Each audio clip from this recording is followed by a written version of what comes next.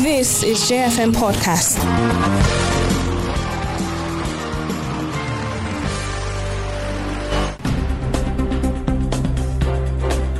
We gave advice to the Fulani on the basis of all the things that have been happening.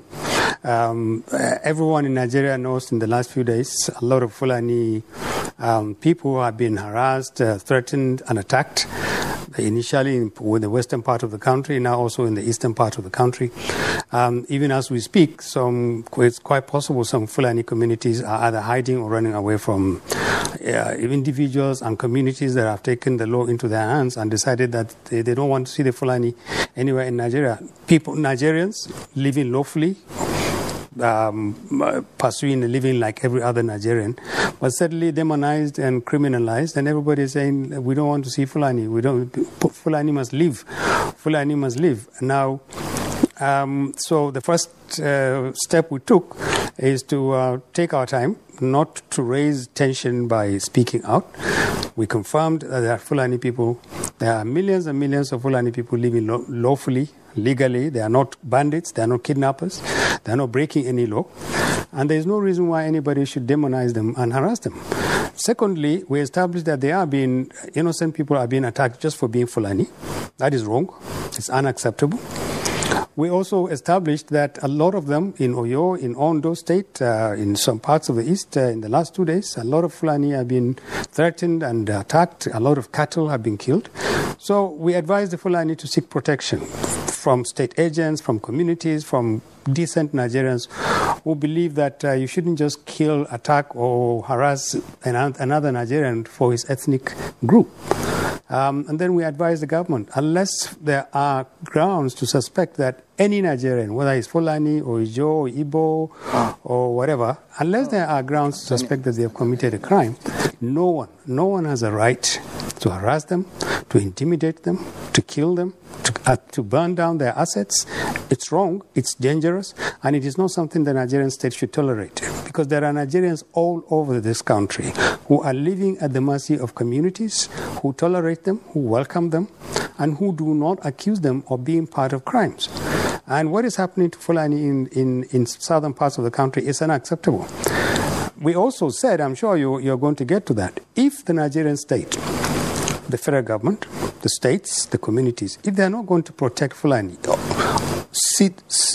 honest Fulani people who are not bandits, who are not kidnappers, people who have lived in communities for 40, 50 years, who everybody knows, and they're not going to be protected against thugs and hoodlums, people who just want to harass them, then we'll tell them to come back to the north. And we will challenge the northern governors to find space for lawful Fulani people to make a living.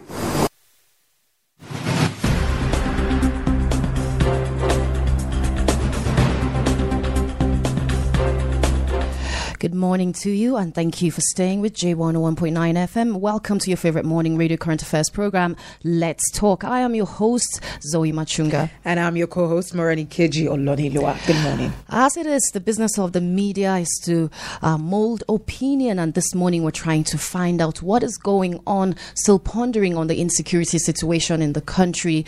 We have seen reactions all over. You just heard the sound bites of the speaker, the spokesperson, Northern Elders Forum, Baba Ahmed, and his reactions. And also we've seen reactions in other quarters coming here from pondering on the insecurity situation. The Northern Elders Forum, NEF, has again asked President Buhari to act swiftly to put things under control, saying that the country was being set on fire under his watch. And the spokesman that we've just heard from, Dr. Akim Baba Ahmed, in a Twitter post on Saturday night, said Nigerians living in any part of the country must be protected. He has also said that there would be no attack on Southerners living in the north as a response to the alleged attack on Northerners in the south. He took it further by saying that attacking innocent Southerners living in the north will not be the right thing to do, and that we should demand that Nigerians, wherever they are, must be protected. President and governors, do something, and now they're setting this country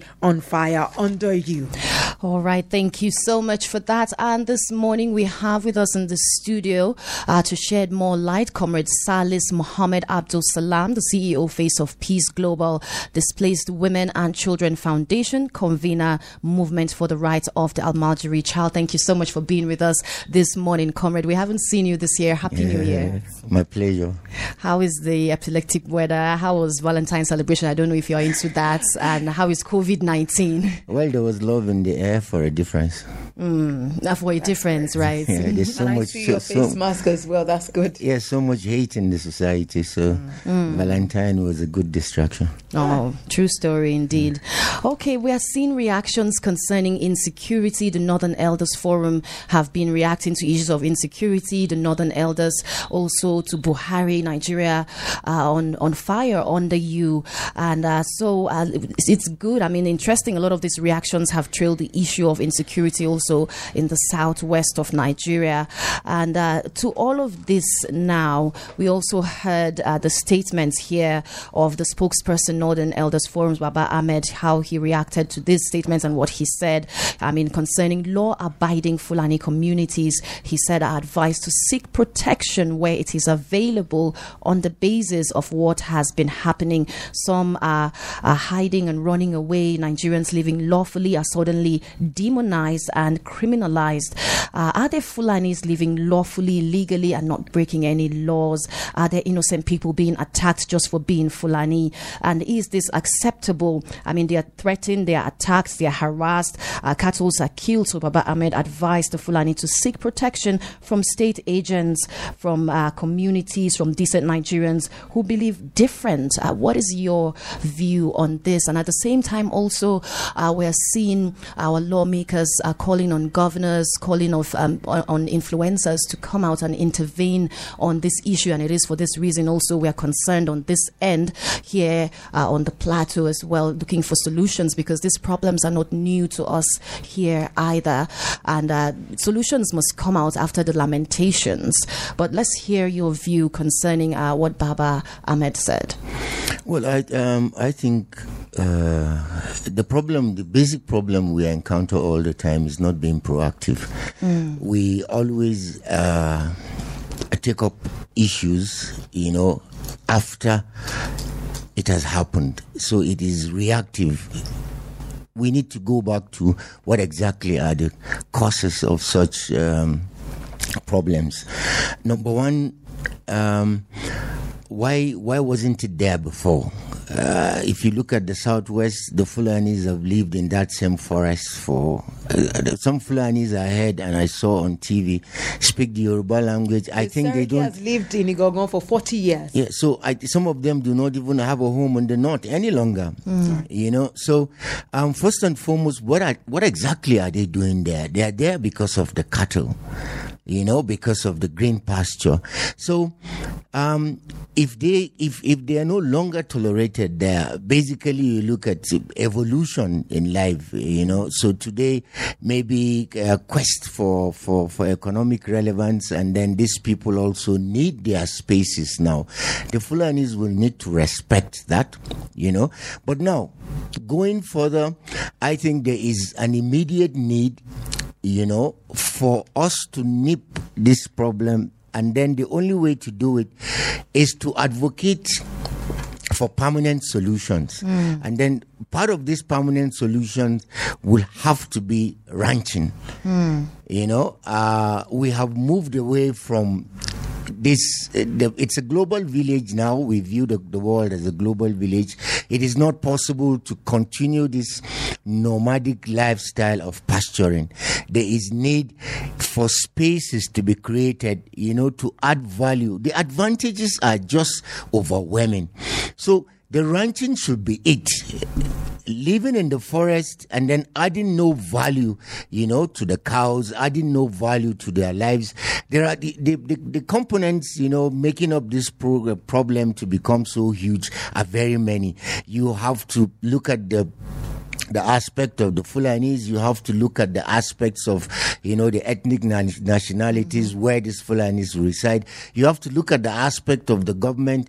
You have to look at the aspects, of our attitude. you know. And then government, yes, because of the kind of politics we practice in the country, we do not have the attitude for the kind of democracy that we copied. You know, so you have this issue of the largest people get from government if the winner takes all. So one ethnic group finds themselves in position of authority, you know, their entire clan, you know, takes all the benefits, you know. So all of these two multiplier effects, but we must look at permanent solutions, you know, that will last long. This whole idea of nomadic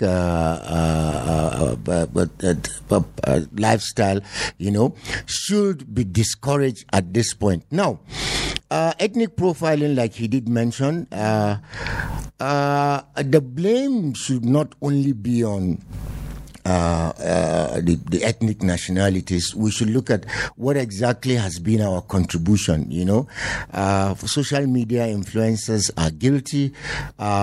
Some level of the media, you know, are also guilty, because the screaming headlines you get, like I heard somebody complaining somewhere yesterday that Amnesty International, for instance, tweeted about 15 times, you know, just yesterday on what is happening in Lekki, you know, a toll gate, but not one mention of the kind of problems, you know, the northerners are experiencing in the southwest.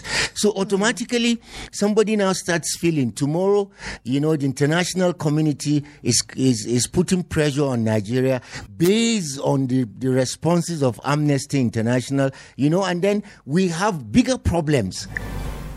You know, so the media too is not helping. The screaming headlines, sometimes the way you present a problem is the way people will react to the problem. You know, today, moving forward, I think the state governors in the north, you know, should learn to be proactive. Okay, visits were made. I was just going to say, I mean, let's look at what's going on in the southwest, and we would say how much awareness the southwestern governors are making concerning this, but as opposed to the same thing happening in the north and our governors not speaking out enough, or, you know, concerning that. As at yesterday, there were when we talk about the armed herders, the first victims are northerners, but how much did we, you know, lend our voice to scream as loud as they're screaming now in the southwest? Let me tell you something, as somebody who has practical experience in the field. You know, we working in the northeast, for instance, we did run into insurgents. You know, in one experience, we discovered that at that point in time, we now realize this farmer herder thing, you know, is practically a creation of the media. A herder is a farmer. Yeah, because they are all engaged in the agricultural business. Yeah. Yes, you know, so why do you hammer so much on the negative aspect, the divisive aspect? If a herder is a farmer. You understand? It's animal husbandry. Why do you keep insisting there is a difference? Because when we were growing up, it was complementary. The herder will be invited to come and eat the chaff, you know, that has been removed from after harvest, and then he deposits, you know, for manure. Yeah, for manure, and then he moves on. So should we be blaming the media for misreporting matters like this? They are not misreporting. They are highlighting the negative. Okay, and they're not so. Now, coming back to this issue I mentioned earlier on, you find out that when today you look at the herder, sometimes you do not realize that the herder experiences double casualty. Number one, the rustler will come, kill the herder, and rustle the cattle. Then you now have the locals around there attacking, you know, that local herder there for misdemeanor of the rustler and the insurgent. Insurgents now, bandits now use cows as their means of income.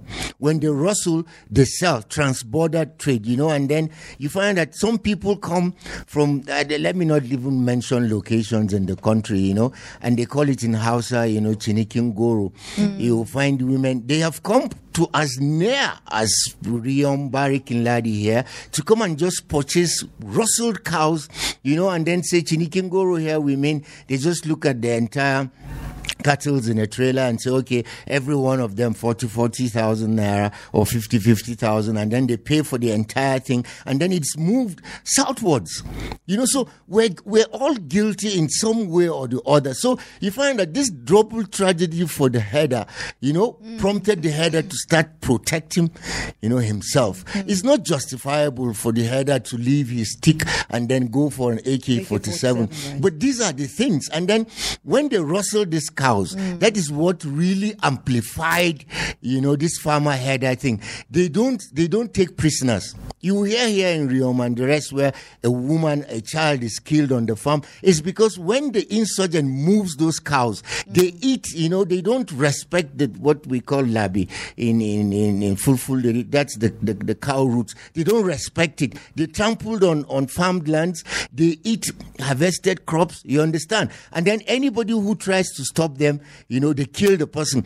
That is basically the attitude of an insurgent, But at that time, you just assume that a herder is on transit. No, that is not a herder.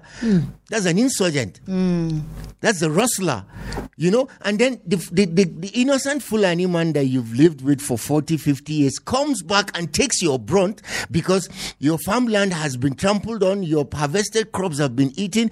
That particular incident was actually done by the rustler, by the insurgent. So we don't have clear understanding of these things, and then we now bring it back, conveniently to ethnic profiling, you understand, and then make people like me an endangered species. Well, do some Fulanis not represent threats, and are some not involved in criminal activities? And is or was the not the first of its victim? But again, the idea that Fulani represents threat, and when you say Fulani, people just generally panic now, is becoming a problem. How dangerous an ideology is this to criminalize an entire ethnic group? And is this the first time that we're seeing this done? We'll answer this question and more, but let's hear from Gani Adams here and what he had to say concerning what is going on still in the Southwest and security issues concerning the farmers and the herders. And we have been seriously infiltrated. And we trace the hand of conquest from some Fulani herdsmen. Because majorly we have some Fulani that have been living with us peacefully for the past 100 years. We have about 2 or 3 generations of Fulani people living with us peacefully. But for the past 7 years, we now witness strange things from the Fulani tribe in Yoruba land. The one that is living peacefully will not give us intelligent report about the criminal activities of the people that come in to the different community in Yoruba land. And, they have discouraged the Yoruba people from farming now.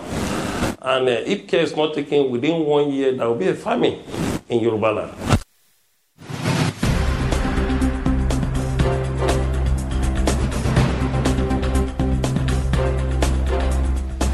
Thank you so much for staying with us. You just heard the voice of Gani Adams, the Are Ona Kakanfo of Yoruba land. And let's get on now with the conversation. And we were asking the question, I'll let you respond first of all to what Gani Adams said, but then we still asked the question before we left. And we say with the idea now that Fulanis represent a threat. And when you see Fulani, people generally panic now. When you see someone, there's a profiling, of course, how they look, they move around with cows, the features. And even as I stand here, I cannot say that these days, sometimes I don't ask myself, do you be friendly? Do you not be friendly? Right. How are you sure? How do you identify? Because we have not been given any form of identification. That is, how do you identify who is who now? You get what I mean. So how dangerous still is this ideology to criminalize an entire ethnic group? And is this the first time we're seeing something like this being done? It is very dangerous. Very, very, very dangerous, ethnic profiling.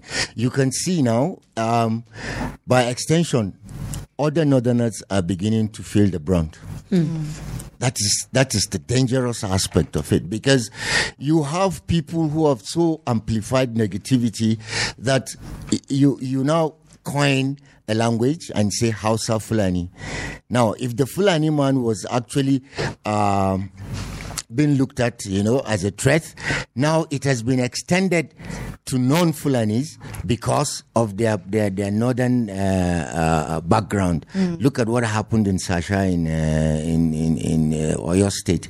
Now, if you do not look at such things and know how dangerous it is, what ethnic profiling can do, such negative happenstances are beginning to direct we use Germany? Yes. And the Jews? Yeah, because even if what happened, even in Rwanda, it's all ethnic profiling. You just pick up one ethnic group. Now, you see, some people have taken it overboard by trying to say there is an agenda for the Fulanis to colonize the country and the rest.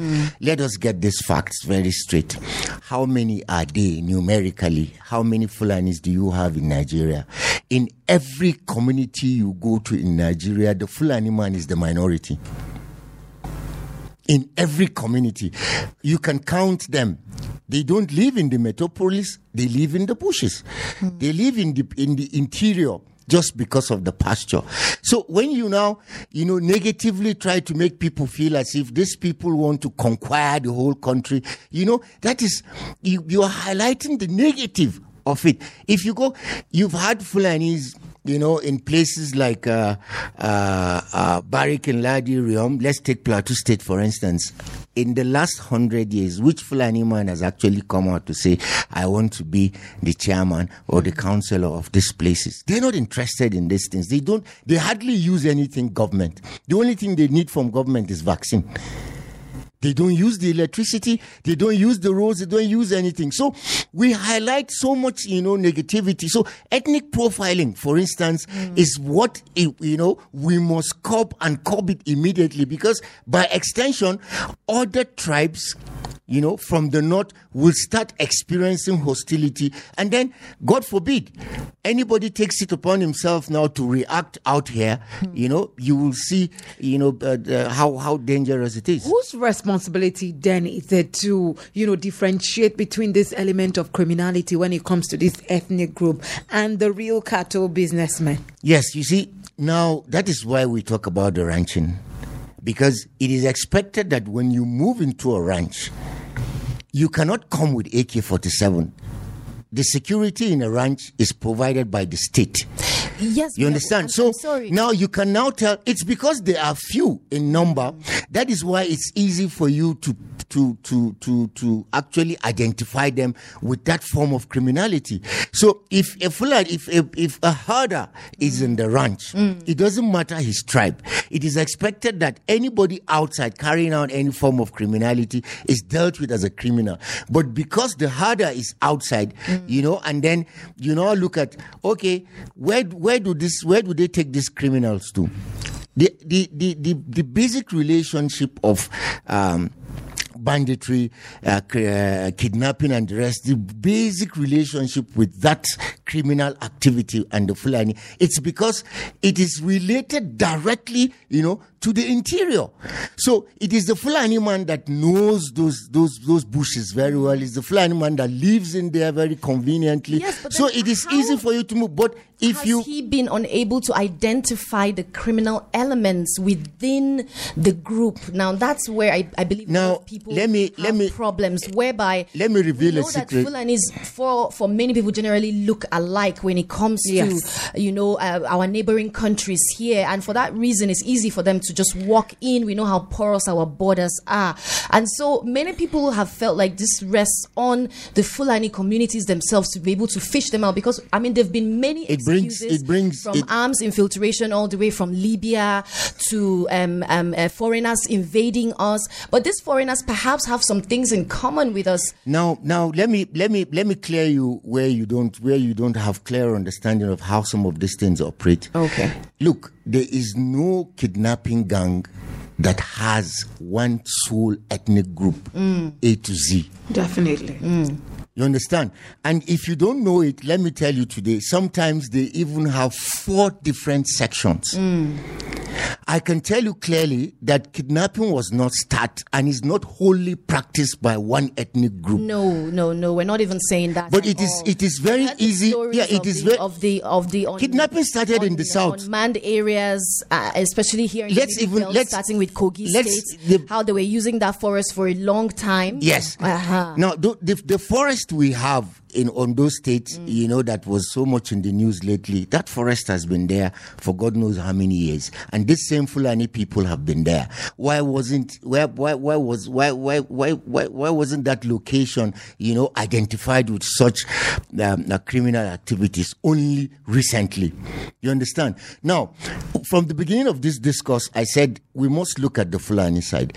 They have a challenge amongst themselves. The first major challenge they have is lack of education. You understand? Illiteracy amongst them is a very, very big problem. So you find that even the channels and processes to bring their problems out is difficult for them. What is the representation they have in the social media and so on and so forth? Now, a couple of months back, I facilitated a program with all the ROs in Plateau at Lamont here, courtesy of Humanitarian Dialogue. And they clearly told us they experienced two basic problems. One, the judiciary and the security. When they bring out the criminal elements amongst them, these people come back to haunt them in just less than 3 months. They come back to the society. So you find that the judiciary also has a role to play. When you say there is a fine for possession of firearms, and that law, is a law that was enacted maybe 1964, 1966, 1970, where there is a fine, and then you might find the fine might just be 10,000 naira, equivalent of today. That criminal comes back. You understand? Where the police will now prosecute you in a court that does not have jurisdiction to entertain. It's just so they did mention all these things as their challenges. You understand? And that's one. Number two, the lack of education. Most of their youths now do not fancy, herding. They have tasted money. They know the power. There's so much power in handling the guns. So some of them have sold off their inheritance. That is the cows. So and then they've used those monies to buy AK-47, big phones, cars and the rest. But they are always willing to bring back. What the Fulani man does not part with easily is his cow. But he can part with even members of his family as long as it is going to affect his relationship with his cow. So yes, but sadly that is how they are wired. That's how their genetics is. The cows being seen as wealth, as a means to feed myself, a means to take care of my family. In fact, it even goes beyond that. It goes beyond that. Okay. For them, it's a way of life. Just the joy he derives in just looking at them is even more than they don't multiply that many. It's the ones that decide to now say live in the metropolis that actually go ahead and have 2-3 wives. Most times you find out that he has just 1-2 kids. You can see a herd of 100, and then you just find one header. You understand? They cherish the cattle more than even any other relationship. Now, so you see, it brings you back to the security, brings you back to the judiciary. So they actually gave all of this as their weaknesses. Then the education aspect is they even pleaded that we should bring our intervention to their locations so that the younger ones. Why do you think they have a problem of underage herding? It's because they can only control their kids that are 11, 12, 13, 14, those that are 20 and the rest have left their control. Did they also share with you perhaps why they have maybe refused or not understood why they should ranch? Yeah, you see, ranching is not how you see it. You understand? How's it? Yes. It's how they see it. Yes, how they see it. So how do they see it? They see it as the availability of the grass. You understand? So a farmer is the person that benefits more from ranching than even the herder. How so? If you take the cow dung and they give you their produce? No. No? When you have a ranch, a farmer must farm the grass. A ranch is just not a space. It's the availability of grass. The grass. Yes. You understand? So a farmer will farm the grass that the herder will feed on. All right, And so let's now the herder open now the phone should be lines. prepared to pay for that grass or pay for being in that space. You understand? So the farmer is the first beneficiary. Yes, but people don't know. So and then when you look at a ranch is like a school. Every other thing is brought into that place. But if we begin to look at a means of collaborating between farmers and herders, now we come to the round table and we discuss the maths, as per how each benefits from it. That will go a long way. Yeah, that is where the government comes in. So when you have ethnic profiling, people now start saying, I won't give my land. I wouldn't know. They should go and use their own money, because government did not pay for my shop. Is there anything that government has not done? Let me ask you one question. Since you were born, all of you are all young here. You've been hearing about fertilizer. You've been hearing about tractors. How many of it was given to the Fulani man? Is he not a farmer too? All right, let's open the phone lines. Let's hear your reaction this morning, dealing with these weighty issues this morning.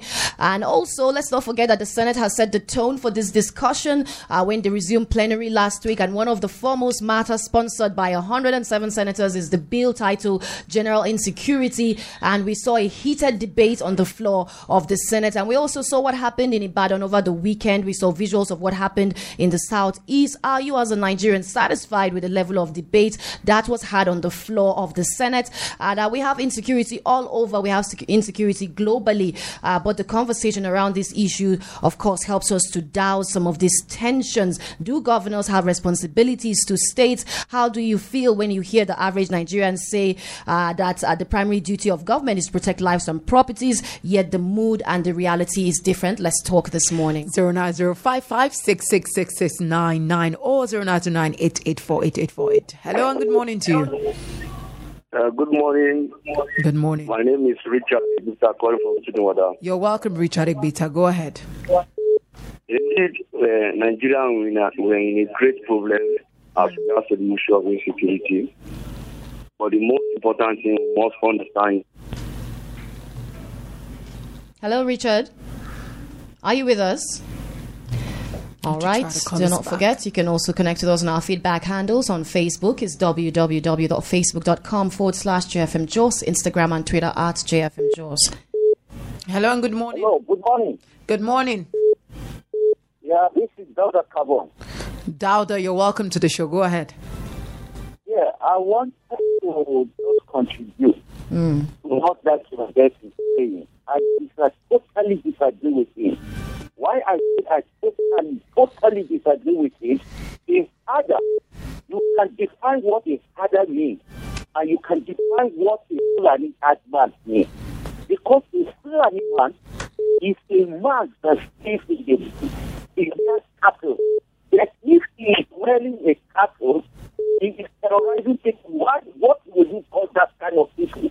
If you hundred of badges or whatever they call their name, and if you check, out of 100, 95 are just Fulani. Like that. Your line isn't clear. I'm sorry. If you can, do call us back. We can't really get the best of what you're trying to contribute at the moment. 090-556 in 4 places 99 and 090-988-48848. Hello and good morning. Hello, good morning. Thank you for joining us. Let's talk. Yeah, my name is Desmond from Daddy. Go ahead, Mr. Desmond, in a minute, please. Yeah. Please, I disagree. I very well disagree with your guest today. Please, can I ask you, where is he from? Just go ahead and make your contribution. No profiling. No, because it's like going biased. It's like everything. Why do you think he's biased? Just, address your concern. Can't you see that the whole Nigeria is on fire right now, seriously, and sitting there talking everything negative? I seriously expect you to have said. Well, give us some facts if you have any. Come on. Hello? Let's not be emotional while we make our contributions. Let's contribute factually, and let's also proffer solutions. It's not all about lamentations. Let's have objective conversation right here. 09055 and 4 places 99. Hello and good morning. Hello, good morning. Thank you for joining us. Go right ahead.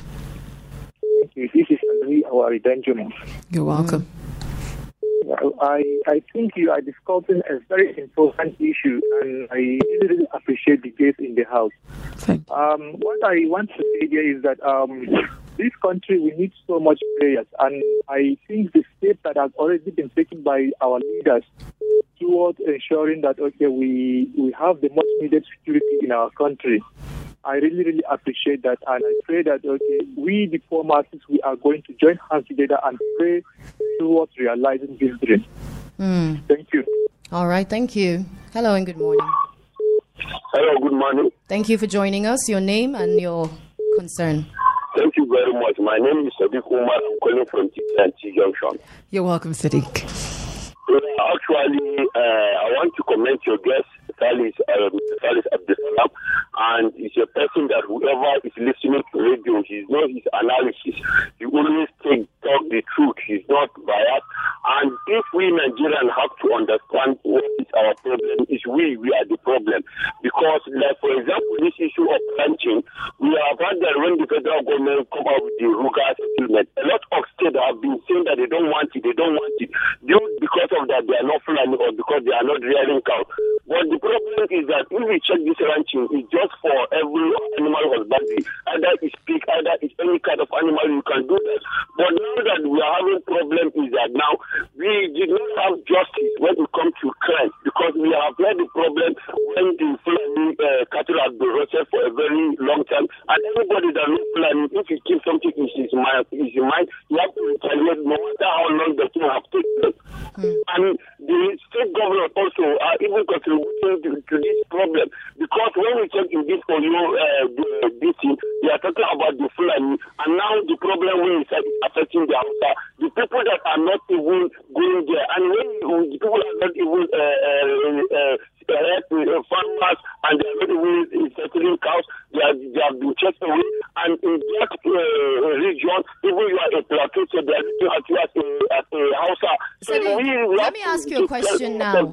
Sadiq, you said something important. You said, the Fulani, once they put something in their mind, they never forget. So will this problem ever come to an end? Because, they may just never forget and never forgive, as you have stated. Yes. That is what we call for justice. That's the usual arm of government to be giving justice to everybody. Because if something has happened and justice has happened, the person, there is nobody that is fearing justice or fearing police like the Fulani man. If you arrest the Fulani man and take him to the police, you can spend almost all his money just for him to be free from the judicial arm of government. But if there is no justice, that's why they will now put it in their mind. You see, if justice is not there, then that's where the problem comes up. And we are not supporting what is happening, but justice should be done to every crime that happens. Every crime, indeed. Thank you so much, Sadiq. We appreciate your input this morning. Hello and good morning. Hello, good morning. Thank you for joining us, Emeka. Go right ahead, please. Emeka, I'm calling from Terminus. Go ahead. Well, I want Nigerians to try to understand what is happening in this country, because we feel like we don't even want to provide solutions. Let me say this. Your guests have talked about ranching. And even before you know it, we will be having ranching in this country, even before now that we're having this problem. We'll be having ranches even before the 1970s. We had about 17 ranches only in the north alone. But most of those ranches have collapsed. And your guests talked about it. And I want to say this. You also talked about the court, which is very important. I'm kind of making a suggestion. Can we even have a special court? A special court. We have a special court to try election matters. Can we have a special court to try these headers and farmer clashes? So at the end of the day, we'll see people that have been prosecuted. If a farmer kills a header, let us see the picture of that farmer in NTA News or newspaper headlines. If a header kills a farmer, let us see this. This country is also under police. It's a fact. Look at what happened in Shasha. for that argument to even continue, and there was no security personnel to have even calm the tension down. That is the same thing you find when you go to those communities where you have headers from a class. The country is under police, and that is why we are saying, what is the solution? We increase the number of police we have. We create a social court to address this issue. Then governors should educate these headers on why we should adopt ranches. That is what I expect the governors to be doing. Design a program, go to those communities, go to meet people like your guests who already have contact with these headers. Look for a way to convince these headers to buy into the idea of ranching. Whether you like it or not, that is the only solution for the situation we find ourselves. Thank you so much, Emeka. We appreciate your input this morning. And let's get back to the conversation at hand, looking at insecurity, looking at the issues in the Southwest, looking at profiling and also seeking solutions, long-standing solutions. I like what the last caller said, Emeka from Terminals. Right. I beg your pardon. We should have special courts to try these kinds of cases. This. All right, let's continue. Let's hear from you. Yeah, there were some observations that were made earlier on when they said we do not know the difference between the Fulani and the Hadar. There's no tribe, there's no religion, there's no creed that does not have criminals. You understand? Now, so it is very important for us to get some of these things and get them very clearly. When you look at the issue of ranching, there is an immediate need for government to consider it as a policy. There were ranches in the country in the past. You understand? In fact, a lot of people do not know, but even Obudu is a ranch, Butukatu Ranch. You know, in 2013, I had the privilege of traveling from Port Harcourt, to Saudi Arabia. And then we had Fulanis from Cross River that do not know anything about the North. In fact, in Saudi Arabia, I remember as this same Asari Dokubo, he was the leader of the Southwest delegation, of pilgrims. And then he will wake up and they say, Salis, your brother don't lose. You understand?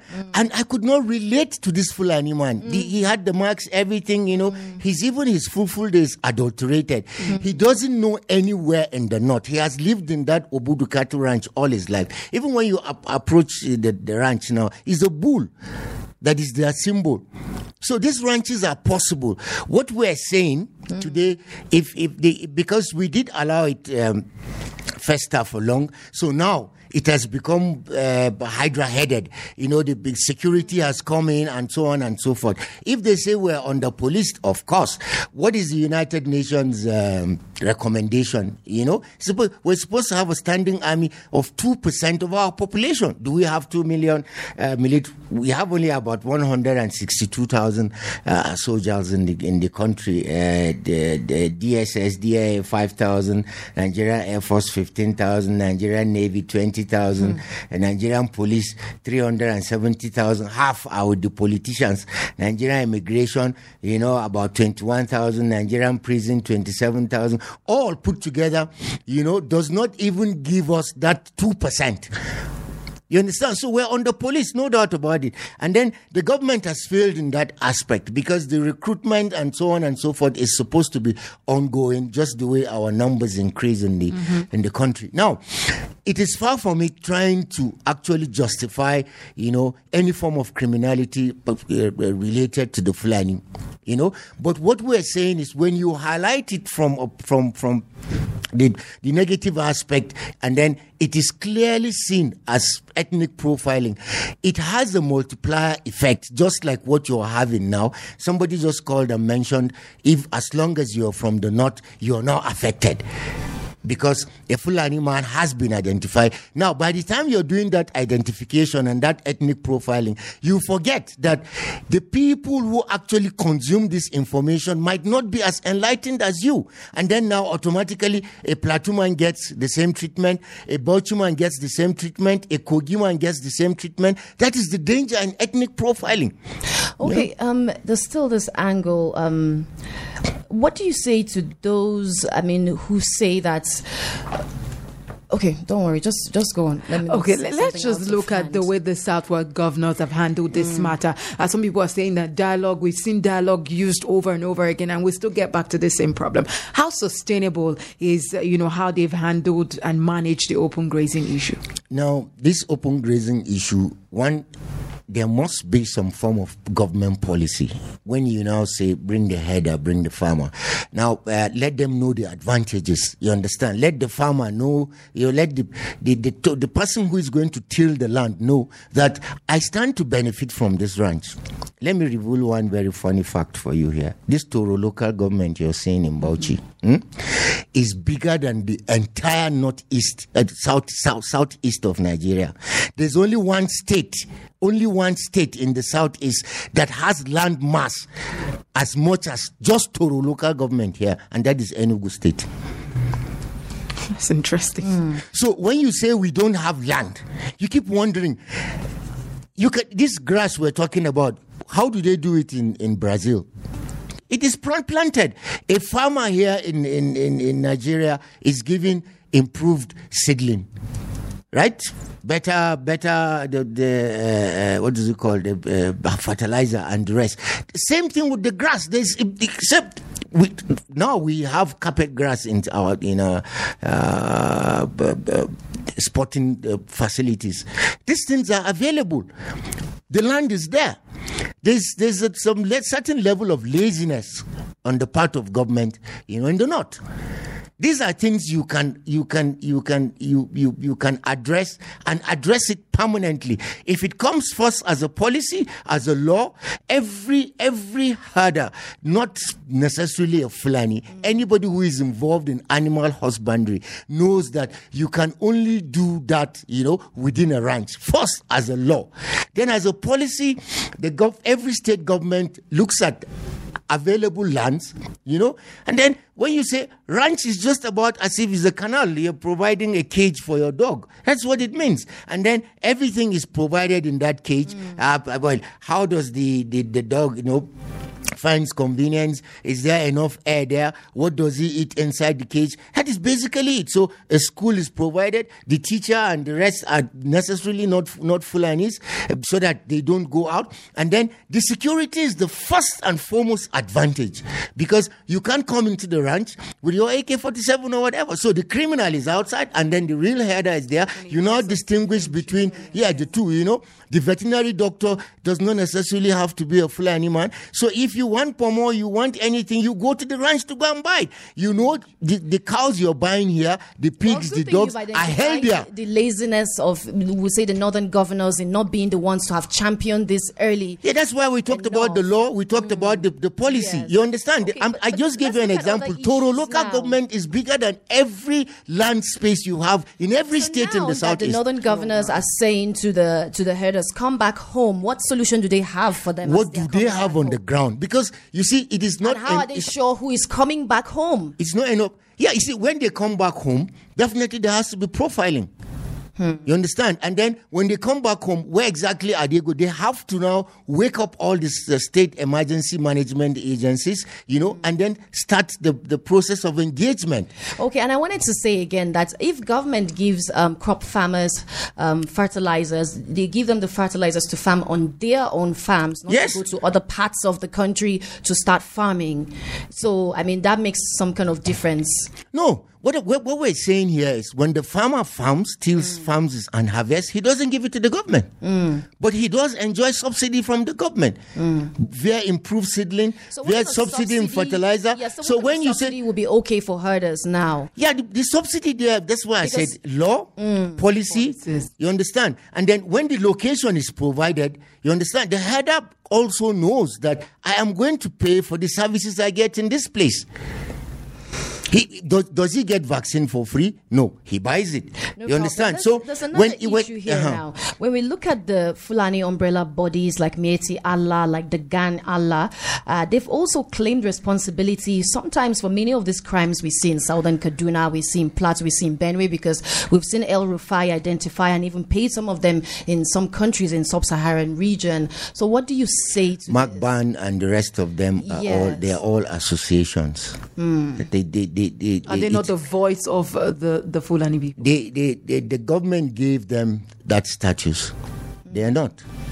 Okay, there's full. Let me look at these people like do not represent us. So anytime you hear them speak on our behalf, because of the illiteracy now. How do you hear the Fulani man outside Macban? You understand? MAGBAN is not an authority that will come out and say whatever it is we say. Look, what MAGBAN as an association is supposed to be doing is supposed to now look at, how do we crossbreed this thing? Let us add some value to members of our association. You understand? I think there are certain aspects that we have taken. It's just like the Oba of Lagos or the Oni of Ife might not say anything, but you might find OPC on the highway causing some havoc. So sometimes these cultural associations, they step, beyond their bounds to send some negative message. Every tribe in Nigeria, every ethnic group, I'm telling you, has a militia. Right. We just don't want to accept it. The question still is, who are those doing the killings, as no one is ever arrested and people no longer trust government? Well, security and judiciary, they all have a role to play in there too. Because you see, just like in drugs, I give you an example. Somebody will now, the police might take you to an area court or magistrate court, to prosecute for drug offenses. You understand? It's just a gimmick, because it is only a federal high court that can entertain drug issues. So automatically, even the process has been flawed just by that single action. So tomorrow, that drug dealer will be on the street and you'll be wondering what happened. One smart lawyer will just come and say, you don't have jurisdiction to entertain this case. All right. The proliferation of small arms in large quantities another in Nigeria dangerous aspect is a security and humanitarian issue, as it worsens conflicts that result in high death toll directly from their use, and this will continue to have serious implications on the country. It is very important you take this, and it's key here. All the contraband and all the illegal items confiscated in Nigeria, we see being destroyed. We never see confiscated arms being destroyed. They find a way, by some corrupt practice, and they find a way of going back. So the armorer will be stinking millionaire. He'll be wondering if maybe he's just a sergeant or an inspector. They really need to investigate.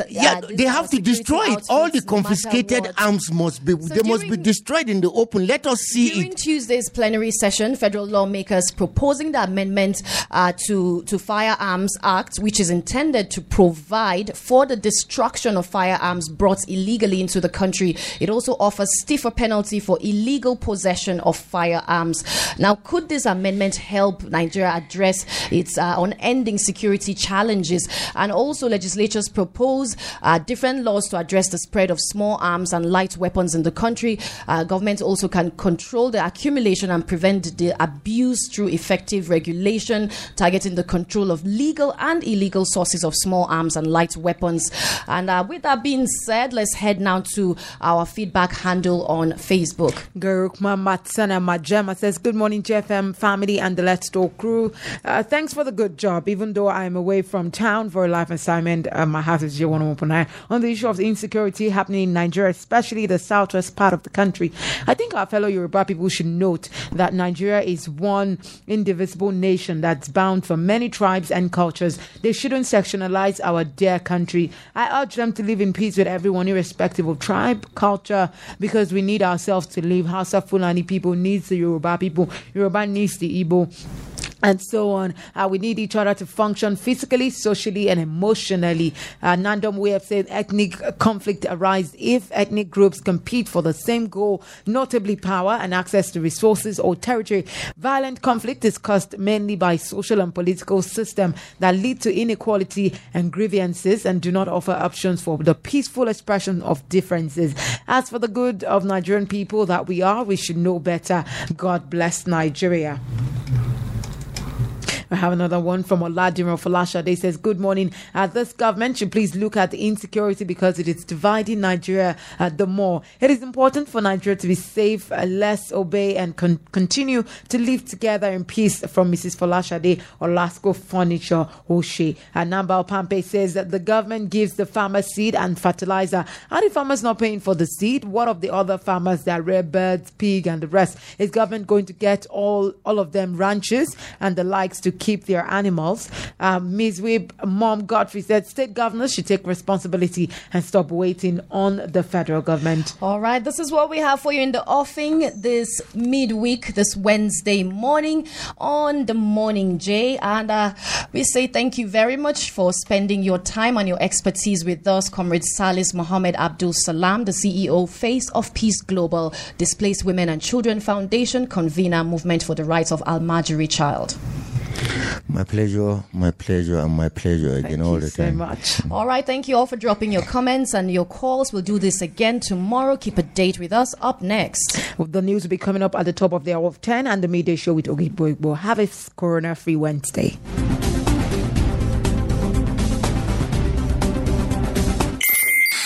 Thank you for listening to JFM Podcast.